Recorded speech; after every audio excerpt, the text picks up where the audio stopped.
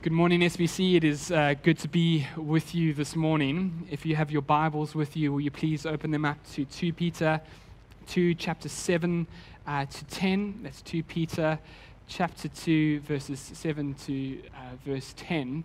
We are going to be continuing on our series this morning called Priceless. And it's this wonderful, wonderful book that we've been doing. And I just want to give us a brief recap of what's gone on before. I know that there's been so much that is said, and often we can forget. And Peter, even in his book, says, I want to stir up a way of reminder of the valuable things of our faith. And so I want to do that for us this morning by just giving us a brief recap of the value of what Peter has said. And we've called the series Priceless because we have this incredible faith. Peter says in chapter 1, verse 1, that we have a faith that is of equal standing to the apostles. Just stop and be in awe of that for this moment.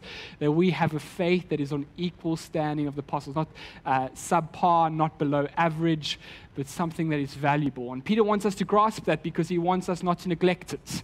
He doesn't want us to have this incredible, valuable, priceless faith, but ignore it and put it aside. But he wants us to take advantage of it all, to know that God, because he's given us his faith, has granted to us all things pertaining to life and godliness. He's given us these wonderful promises in which we are able to live out for the righteousness and glory of God.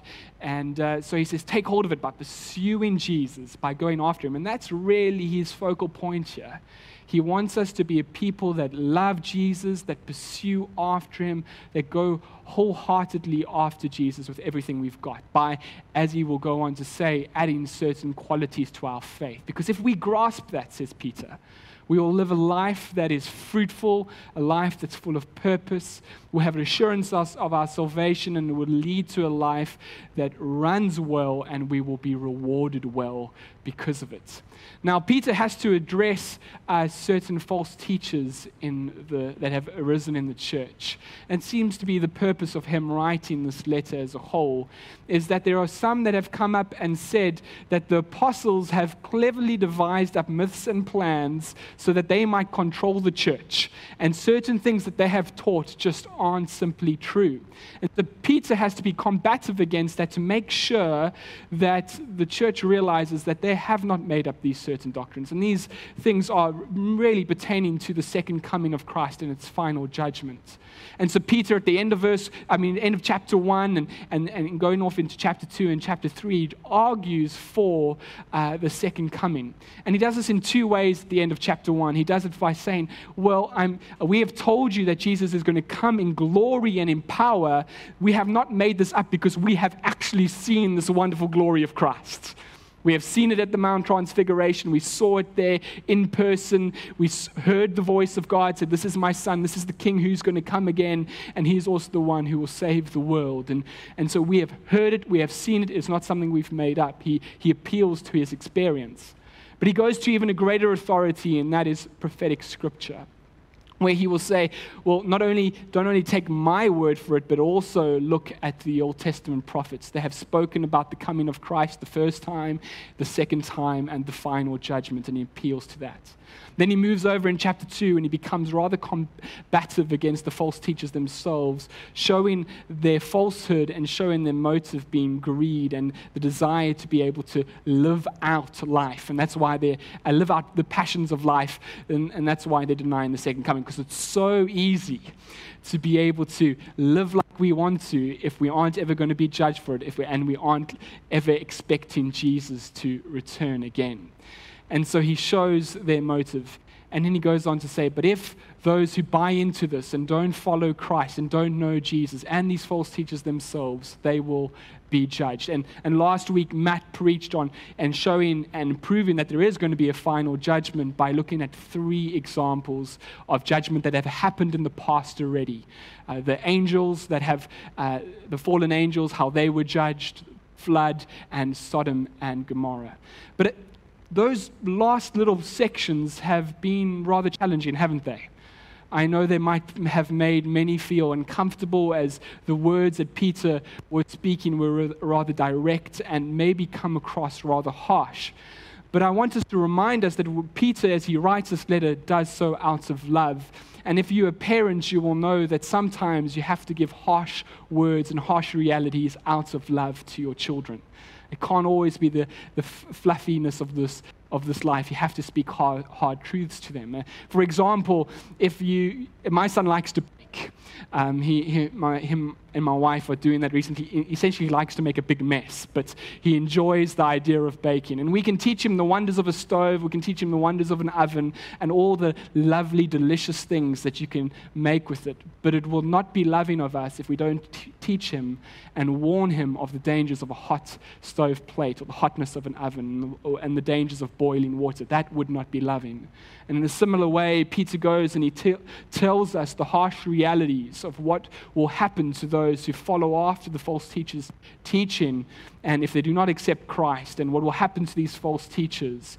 And he does so because he wants to love us and warn us. And so that's where we've kind of find ourselves so far. That's what's happened. I hope that wasn't too long. But that's where we go. Peter has just given us these three examples of judgment, and now this morning he's going to give us an example of rescue. An example of rescue. So keep that in mind as we read our passage this morning. It's 2 Peter 2, verses 7 to 10. It should be on the screen for you as well. It says the following. And if he rescued righteous Lot, greatly distressed by the sensual conduct of the wicked, verse 8, for as that righteous man lived among them day after day, he was tormenting his righteous soul over their lawless deeds, and he saw and heard. Then the Lord knows how to rescue the godly from trials, to keep the unrighteous under punishment until the day of judgment, and especially those who indulge in the lust of defiling passion and despise rescue. And so here Peter chooses the example of Lot as the example of rescue. And I wonder why. It's such an odd example, Lot. I mean, there are probably far greater examples in Scripture that you could have thought of. You could have thought of the Israelites being rescued under the first Passover as the angel of death went over Egypt, killing all the firstborns. That was a great example of rescue. Or at the Red Sea, as the Israelites make it, but the Egyptian army gets closed up underwater. Or even Rahab and the walls of Jericho, how she is rescued and the rest of Jericho is judged upon. Those are great examples, but yet here we choose Lot, not exactly a hero of the faith or someone that we would name our children after. At least I don't know anyone named Lot. And here he is, chosen by Peter as the example. And I think the reason why Peter does this is not just haphazardly or because it connects well to Sodom, but because I think Peter realizes that the people he is writing to would have related to Lot a lot, no pun intended. They would have seen themselves, as he uses that example, as actually I can relate to his lifestyle. Lot, while considered righteous, and he certainly was, Peter says so in 2 Peter 2, he calls him righteous 3 times. And even if we look at the story of Sodom and Gomorrah, Lot is rescued, and only the righteous were rescued. So even God deemed Lot as righteous, and so he was. But as we look at the example of Lot, what we see is that Lot was a righteous man that certainly lived inconsistently. And that would have been easy for the people to relate to, and maybe even ourselves this morning. We might be considered righteous, but we aren't necessarily living consistently to what we are considered. And if we look at Lot was easily sidetracked by the glitz and the glamour of this world. When he and his uncle get to choose the land, he chooses the best land for himself. There's a bit of greed there. Near Sodom and Gomorrah, he moves close to Sodom because he sees the lights and the sounds. He sees the sensual conduct that is happening, and yet there is a part of him that desires that. And so what happens? He moves in toward that. When he's there, he desires the positions of power, that he goes to the gate where he would have judged the city. There is this lifestyle that he is pursuing that is not necessarily connected to his righteousness. And in a very similar way, the people that Peter is writing to are living lifestyles that are vastly different to what God has called them to. They aren't living as living sacrifices, but rather how they are going is they are going to pursue after sensual lifestyle, going after things that their flesh desperately wants. And maybe, and as I've said it already this morning, we must be careful not to just look at the people and go, yeah, you too are able to be Lots, but maybe ourselves this morning, we maybe look at our lifestyles and say, man, maybe we are inconsistent.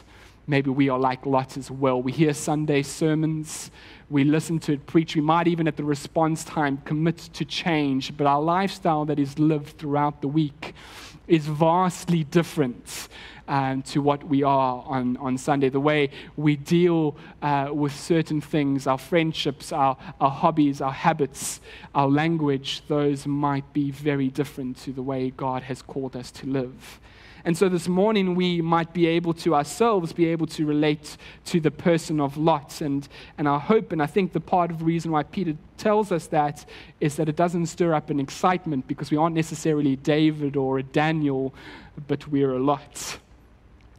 And a Lot and us who live like this will ultimately be a very frustrated person. Lot was incredibly frustrated. And that might seem odd because he went after this type of lifestyle. But he was ended and left as frustrated. We see this with Peter. Peter says this in the text. He says that Lot was greatly distressed by the sensual conduct of the wicked, and he was tormenting his righteous soul over the lawless deeds that he saw. So when we think about it, actually, maybe Peter was right, that Lot was incredibly frustrated by what he saw. Because though he was dwelling in wickedness, he wasn't going after it wholeheartedly per se. And there would have been this frustration in him, hoping that the people of Sodom would catch a wake-up call and maybe not do the actions that they do. We see that when the angels arrive in his house and the men are all outside calling for the angels because they want to do acts to them that they shouldn't, Lot tries to reason with them, and yet they do not listen. There would have been a frustratedness to Lot that these people just aren't necessarily changing. That he was maybe even hoping that he would be a witness to them of righteousness and that they would see him and then change. But this often happens to people who try to be witnesses to a lost world by being a part of the world, is that ultimately there is very, very little change that takes place. You see that the people of Sodom didn't take him seriously when he tried to become a person of power, to be a judge at the gate. Maybe in his heart saying, I can bring a change, that just mock him and say, who is this alien that he would think that he could come here and be a part of this?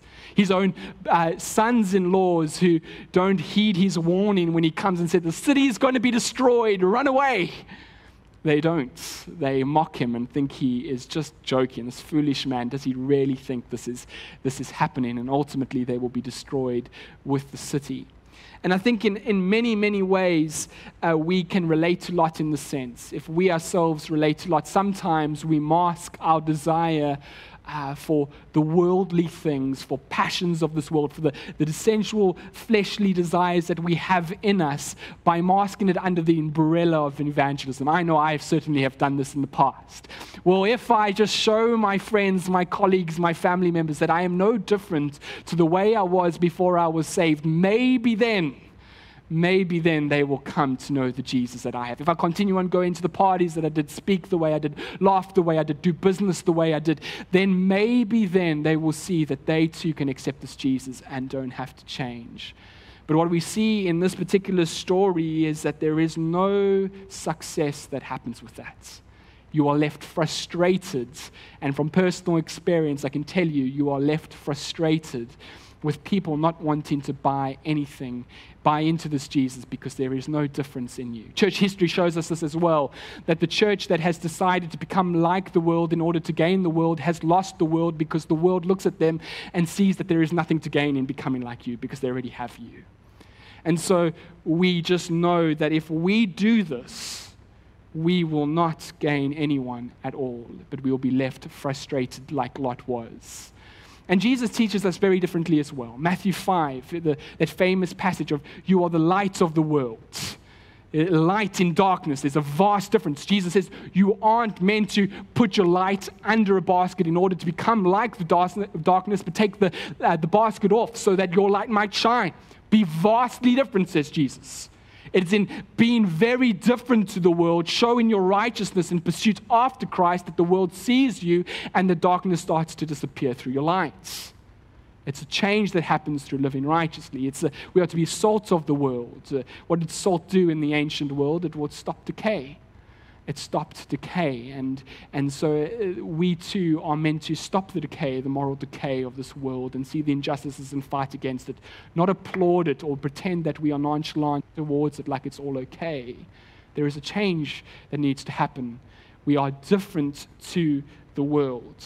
And if we aren't, as righteous people in Christ, we are going to be incredibly frustrated, even if we try to partake in the world. But I also think, friends, that one of the big reasons why we are frustrated and why the big reasons why Lot was frustrated is that he was unsatisfied. He was incredibly unsatisfied. Having tasted the joys of God and then running after the world had left him frustrated because now what he was tasting fails to compare with what he was having in God. And that what happens to us as we become Christians, the things that we once enjoyed aren't nearly as good as they were because we have tasted the richness of Christ. And as we enjoy Christ and taste Him and we run back to the world, it seems to lack substance. There is very, very little enjoyment that happens, and we are left frustrated and unsatisfied.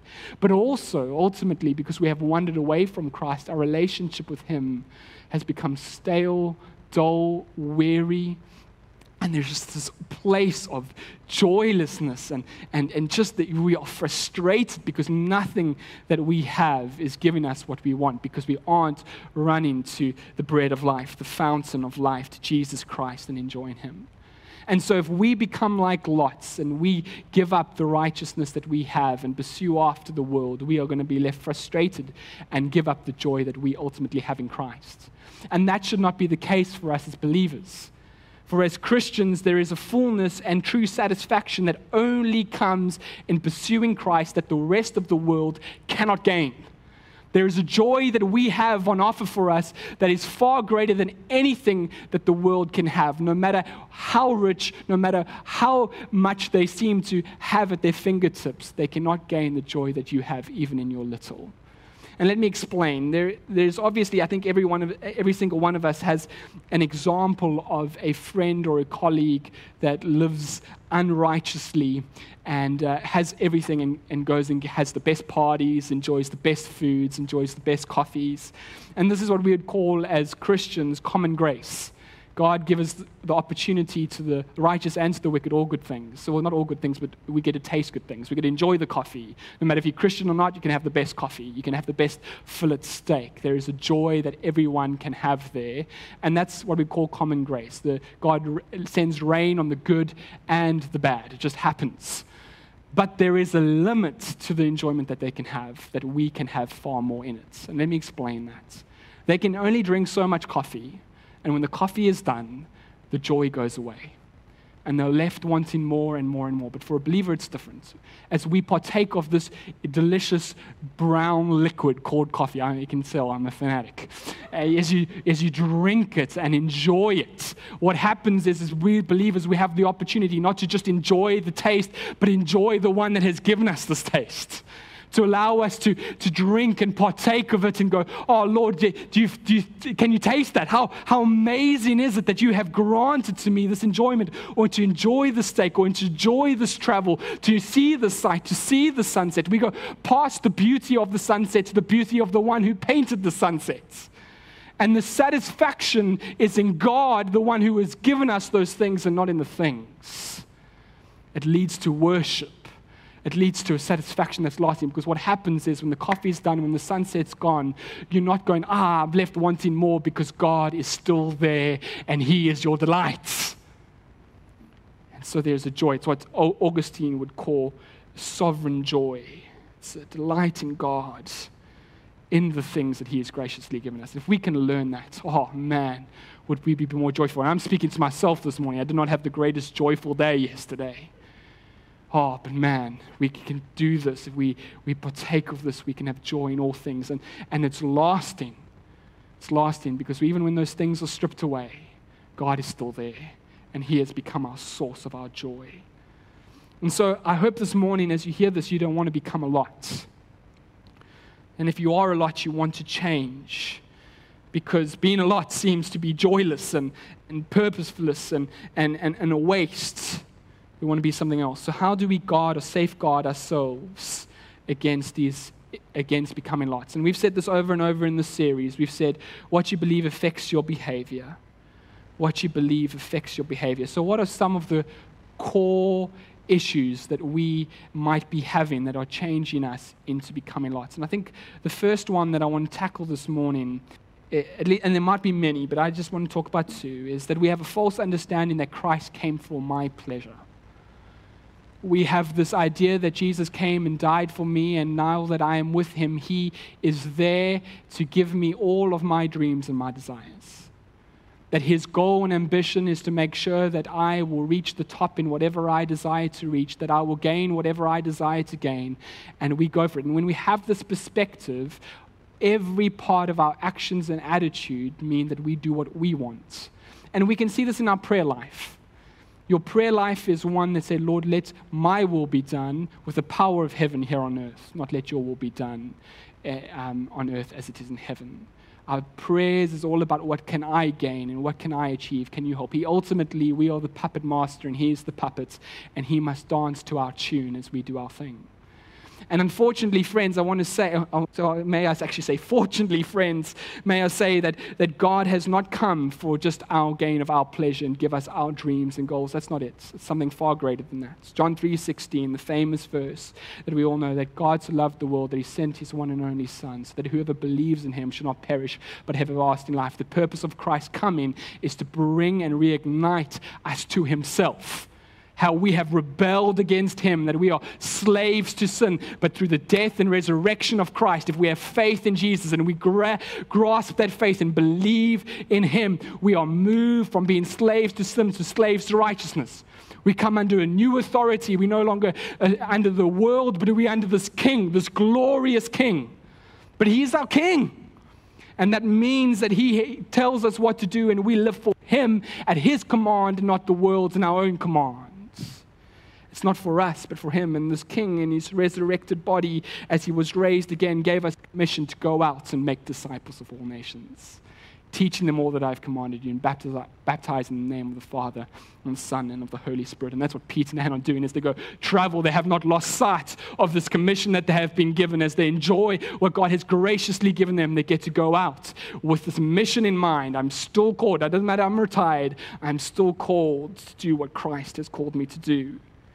And friends, that will mean, if we are to follow Christ and follow this king, that we have to sacrifice. We have to give up this world. We are not here to gain much in this world, but to gain much for the kingdom of our king. And Jesus calls us, and he says to us in Matthew 16, verse 24, he says the following, he says, if anyone will come after me, if you're going to be my follower, let him deny himself. Deny himself. Consider that. Take up his cross. Oh, the cross. I know we glamorize it. Oh, it was a painful execution, a death, dying to self. And follow me, says Jesus. We are to give up our indulgences and our dreams and our desires and follow the ones that Christ has called us to. But in that is life. In that is purpose. That doesn't mean there is no joy. That's the irony of it. As we give up the joys of this world, we gain the joys, a far greater joy in Christ. We gain him. And even in the persecution, says Jesus, there's a gladness, there's a rejoicing, there's a happiness, there's a blessedness. Matthew 5, verses 10 and 12 says, blessed are those who are persecuted for righteousness' sake, for theirs is the kingdom of heaven. Blessed, happy are those when others revile against you and persecute you and utter all kinds of evil against you falsely on my account. Rejoice and be glad, for your reward is great in heaven. For so they persecuted the prophets who were before you. And there's this blessedness that comes with this. But friends, God is not there to give you your pleasures, but to call you to follow him. And when you do that, he will give you all the pleasures that you have as you follow him. The second thing that I think that we need to get right, and the second core issue that we have, is we doubt the goodness of God. we doubt his goodness. I think one of the primary issues is that we drift off and become like Lot. It's because we think we have a skewed perspective of God's goodness. And I think it plays itself out in two ways. The first way is that we doubt that God is really good at all. We see God as this old, strict man who's boring and has given us rules because he just wants to sap our joy. He's that old man down the street that when you rode your bikes past, he shouted at you for making too much noise. And so like, keep quiet, don't do this. These are the rules that you need to do. And we think he's just doing that just to sap our joy, but that's not the case. And if we have that kind of understanding that he's this old man in heaven to sap our joy, then his commands we just don't listen to and we don't obey it, and we become like Lots. I think the second way it happens is we assume in God's goodness that God just ultimately wants us to be happy. And so though God has given us his commands to obey and follow, he wants us to do them, but even above the desire for us to be obedient is the desire that we would be happy. And so if my flesh says this would make me happy, I can pursue after it, and even if that's disobeying God, it's okay, because God just wants me to be happy. And so he's happy that the fact that I'm happy, even if it's sin. Does that make sense? And so we become like Lot, and we become sinful and all that kind of stuff. And so, man, I think what needs to happen is that we need to understand that that's not the reality. That's a skewed perspective on God's goodness. The reality of the matter is God in his goodness has given us these commands not to sap our joy, but in following these commands that we would have the ultimate joy. God, as creator of you and me, knows that we are able to do certain things and gain joy and gain much. That he has given these commands not to take away our joy, but to, in doing these commands and living righteously and pursuing after him, ultimately we will have the perfect fulfilled life that he desires for us, not apart from it. And so he's not trying to sap our joy, and he's not going to let it go. It's in following these commands. And we need to grasp that, because if we get that, we are able to lay down the false promises of joy of the flesh. In light, my God is good, and I do not understand why he says I cannot have that, but I'm going to trust him and obey him, because I know that in this is life, and in the false promises of the flesh is death. And so we pursue after him ultimately. I hope that made sense to you. So how do we safeguard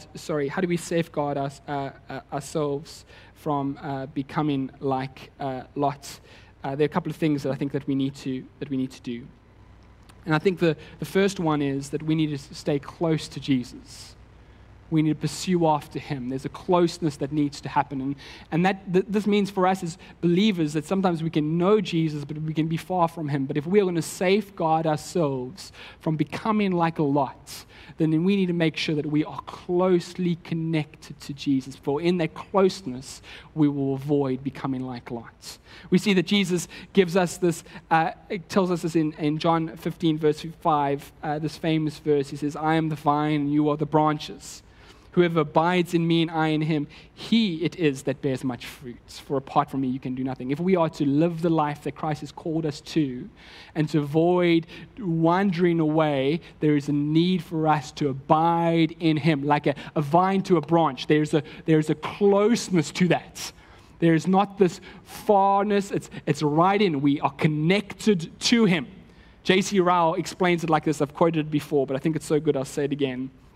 It says, to abide in Christ means to keep up a habit of constant close communication with him, to be always leaning on him, resting on him, pouring out our hearts to him and using him as our fountain of life and strength, as our chief companion and best friend. To have his words abiding in us is to keep his sayings and precepts continually before our memories and minds, to make them the guide of our actions and the rules of our daily conduct and behavior. And when we do this, when we stay close to Christ, we will be satisfied in him. We will be delighting in him. We will be daily going to the bread of light and feasting on him. We'll be going to the rivers of life and drinking of him, and we will be satisfied in him. So when temptation comes our way and says, here we go, we see them for what they are, the scraps, the rubbish. We don't partake of it because we have been feasting on the main meal. We've been enjoying Christ regularly. And so when the world comes and says, here's a desire, here's something, eat of it, you go, no, because I am enjoying of the main meal. And as we start to understand the words of Jesus in John 10, verse 10, when he says, the thief comes to steal and kill and destroy, we see that it's just to steal my joy, kill my relationship, and destroy my relationship with God. And so I don't go after it. But our Jesus continues to say, I have come to give life and it abundantly, and we taste and feast of him, and we run to him. But also this closeness and God in our love for Jesus allows us to suffer and sacrifice for him. If you love someone, you are willing to sacrifice for them. But if that love is gone, you are less willing to do that. And if you love Christ, you will make sure that you would be willing to sacrifice even your dreams and desires for him. But if that love sizzles out and disappears, you'll find yourself going after what you want over what he wants. It's like the relationship of a newborn baby. I have one. He is 3 and a bit months old. So I'm speaking from current experience. It's a relationship like no other in the world. No other relationship could wake you up at all hours of the morning, cry at every and anything, demand things, cost you so much, the sacrifice of things that you want, and you would continue on doing it, right? You wouldn't. If you had a friend that woke you up at 3 times in the middle of the night for the next 6 months, you would no longer be friends. You would cast them off. But for this love, for this bubbly, smiley thing, sometimes you sacrifice. The same is with Christ. The closer you are to him, oh man, you're willing to give up. So if we are to guard ourselves from not friends, this is what Peter wants for us. Pursue after Jesus. Pursue after him. The second way in which we can safeguard against doing this is that we need to make sure that we reflect on the cross. Continually think about the cross. And this does a number of things for us. It reminds us, again, as we do this, as we partake of communion and reflect on the cross, as we read books about the cross, as we read the passion sections in Scripture, which I encourage you all to do. Read those regularly. Meditate upon the cross. As we do that, it reminds us of God's goodness and love towards us. There is no greater demonstration of the love of God than Jesus dying on the cross for you. And if you have that at the forefront of your minds regularly, what happens is you do not doubt his goodness. Because remember, one of the core issues is that we doubt his goodness. So if we keep him in the framework of the cross in our minds, we don't doubt his goodness, and we will obey him and follow him and commit ourselves to him because we love him. But also the cross reminds us of the vileness of sin. You can't dwell on the cross and see that the eternal Son of God had to die this brutal death where he was beaten beyond recognition, forsaken by the Father, died this brutal death, and think sin is okay. That God delights in it and just wants you to be happy in it. It makes you, again, recheck your life and say, these things that I'm doing, God is not pleased, and you stay away from it. And the more and more you do that, believer, the more and more you will hate sin and pursue after Jesus. Lastly, under the things that we can do to safeguard against ourselves against this is that we need to live in light of the second coming. Live in light of the second coming. This is what Peter is fighting for.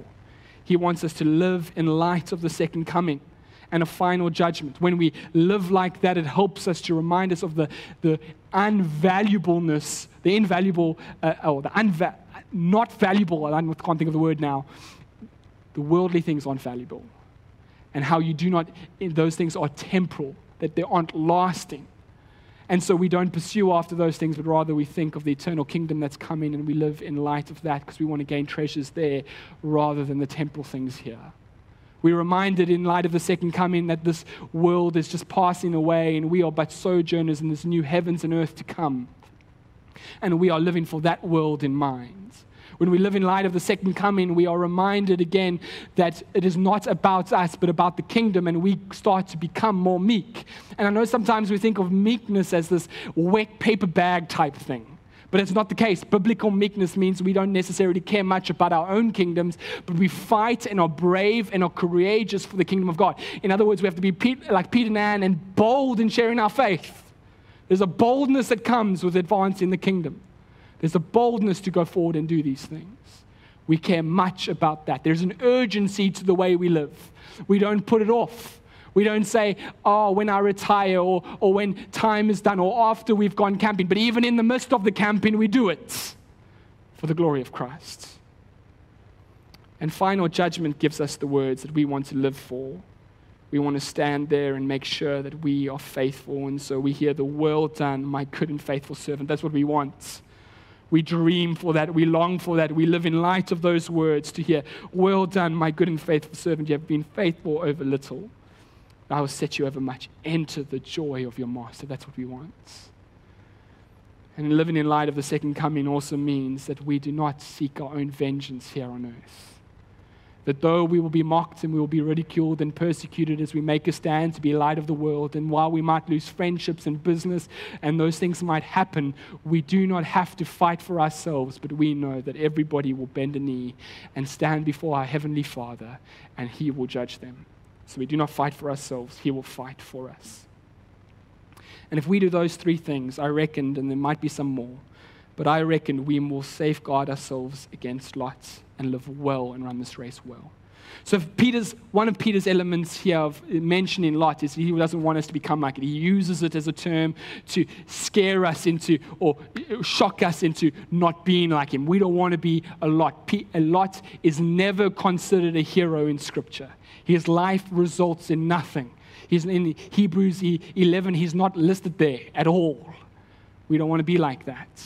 And so we change. But the other thing that Peter does is an encouragement here, and we'll end off with this relatively quickly, is that even Lot, despite all his inconsistencies, was rescued. God was so gracious to Lot. Lot wasted his life. He never lived it for the glory of God. He did not achieve anything for the glory of God. Yet God is still faithful to Lot, even though Lot is not faithful to him. And I want to encourage you this morning that God has not forsaken you if you consider yourself a Lot. He has not left you. He has not abandoned you. He never will. Lot was a son of God, a child of God, and God was faithful to him all the time. And that's the character of our God. And we have a surety in Christ that if we are Christians and we believe in Jesus, that Jesus holds us in His hand and the Father holds us in His hands, and that no one is able to snatch Him out, that nothing can separate us from the love of Christ. Romans 8, verses 37 to 39. And this promise for us is sure. And I want to encourage you that if this is where you are, you have not been forsaken. But I also want to stir up and wake up in you saying, don't stay there. Don't stay there.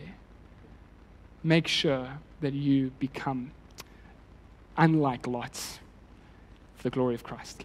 I'm going to hand over to Matt, and he's going to do the response time. Let's just close our eyes where you are. I'm going to lead this response time in prayer this morning.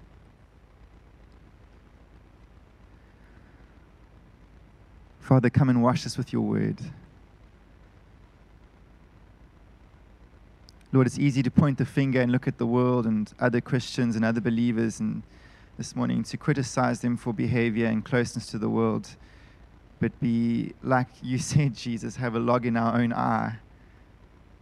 And so this morning, Lord, we're asking, come take out the log through your word. Show us this morning where we are living too closely to the world. In our affections and our desires and our ambition. In our expectation, Lord, won't you do that for us? And I pray right now, Lord, would you speak to each one listening? Show us, Lord, where we are too close to what is spiritually dangerous for us.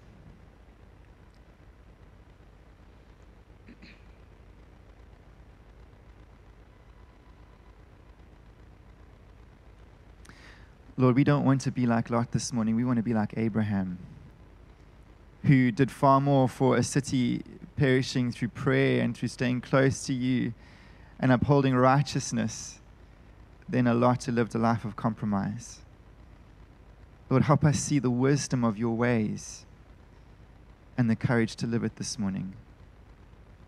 We want to be a church that is fully devoted to your word, Lord, and to your ways and the leadership of your Holy Spirit.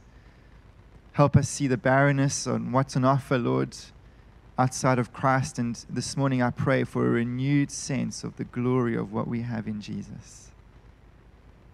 That fullness would guard us from running after what doesn't satisfy.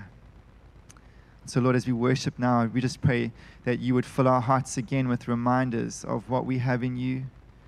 Help us be a people that sees the value of what we worship in Christ.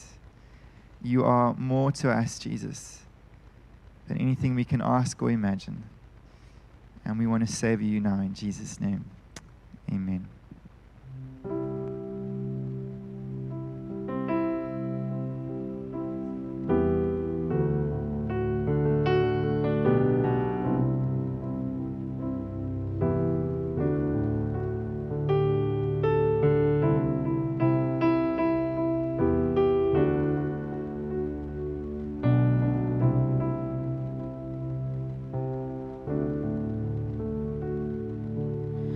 Our Father everlasting, the all-creating one, God Almighty.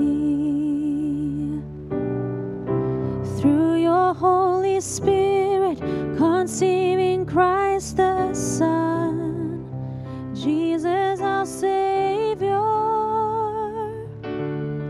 I believe in God our Father, I believe in Christ the Son, I believe in the Holy Spirit, our God is three in one. I believe in the resurrection, that we will rise again, for I believe in the name of Jesus.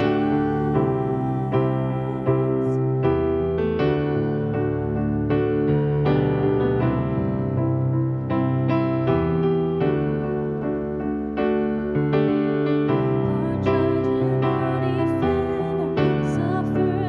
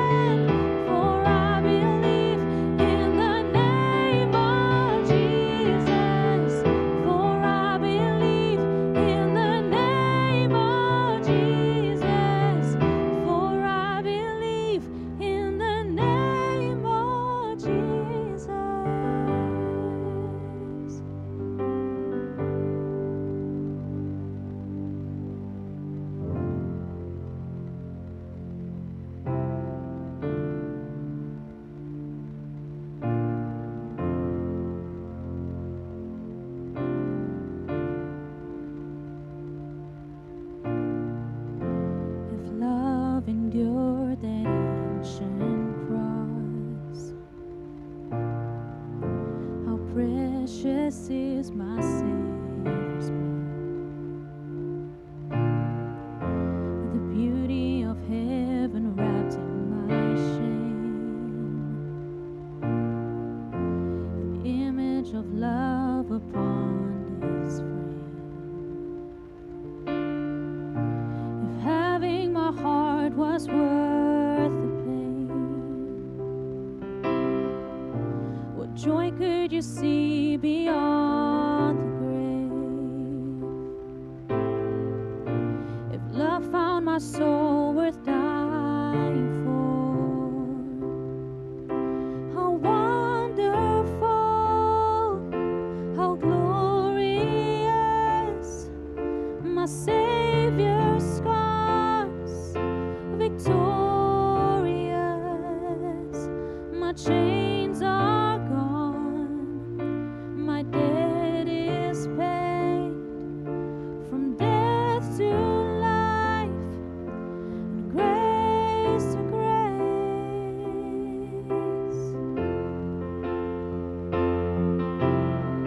How precious are you, Jesus?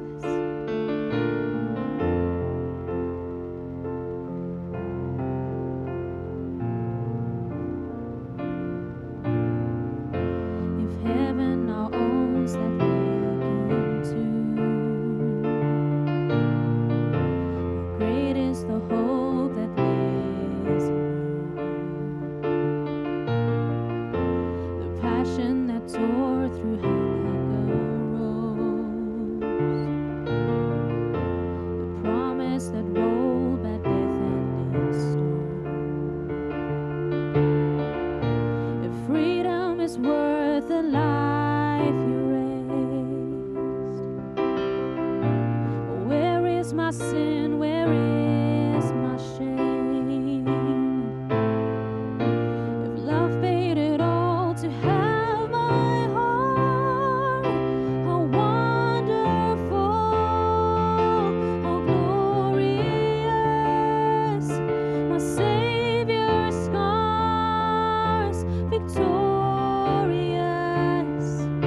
my chains are gone, my debt is paid, from death to life and grace to grace. When I see that cross, I see free.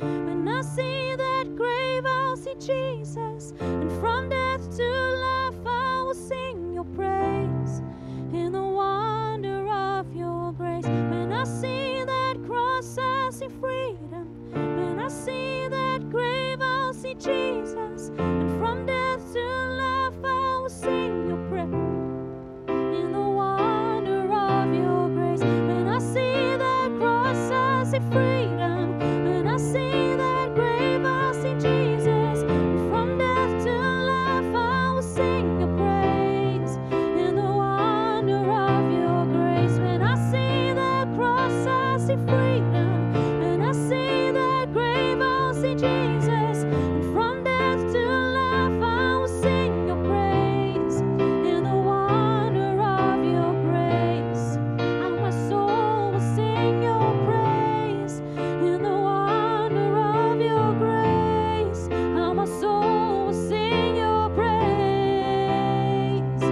How wonderful, how glorious, my Savior's scars, victorious,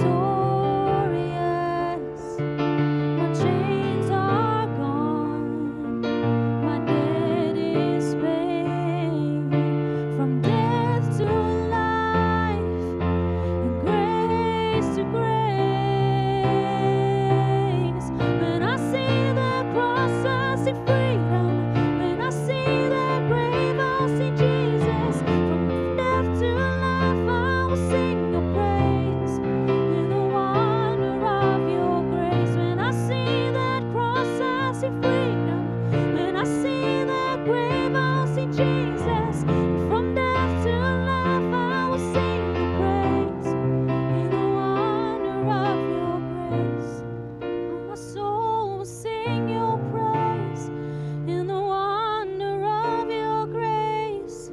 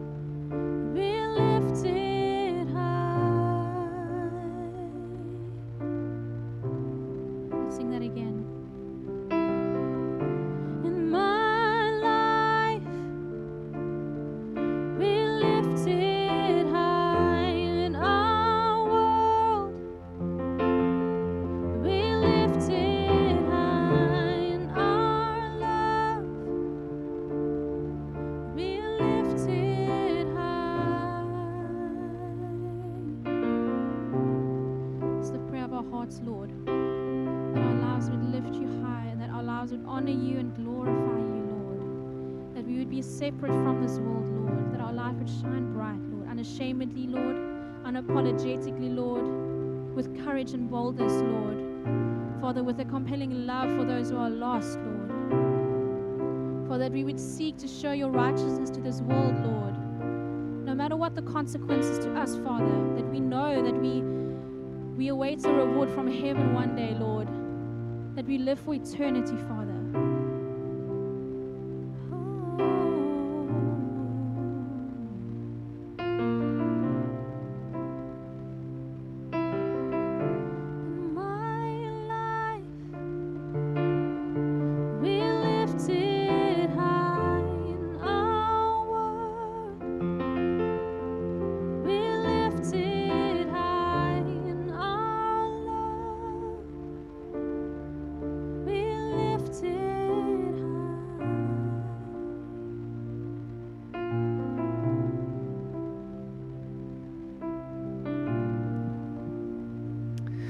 It's the cry of our hearts, Lord. One life lived for you. Oh, Jesus, this morning has been such an eye-opener, such a blessing to be called to the things that matter, to be called to this world, to love it, Lord, as unto you, to show the difference of Christ and what your eternal purposes are, Lord, for mankind. Thank you so much that in the gospel we have purpose. We see clearly, Lord. Thank you for Jesus this morning calling us closer to himself. Oh, God, as a church, we want to be nearer and nearer to you. That, Lord, we might be of more use to this world. Set us on course, Lord, for you this week, we pray. Give us a heart for the people around us. Might the joy of Jesus overflow into every conversation, in every thought of our mind. Lord, might our delight in you bring about such a sense of purpose, of wanting to share what we have in you, Lord, with those around us. We love you, Lord. We're so thankful for speaking to us this morning. Might it grow in our hearts. We're looking forward to being together next week, God. We're just praying that you'd keep us close to you. In Jesus' wonderful name, amen. We're going to see you next week, hopefully in person, if not online again. And may the Lord bless you. Thank you.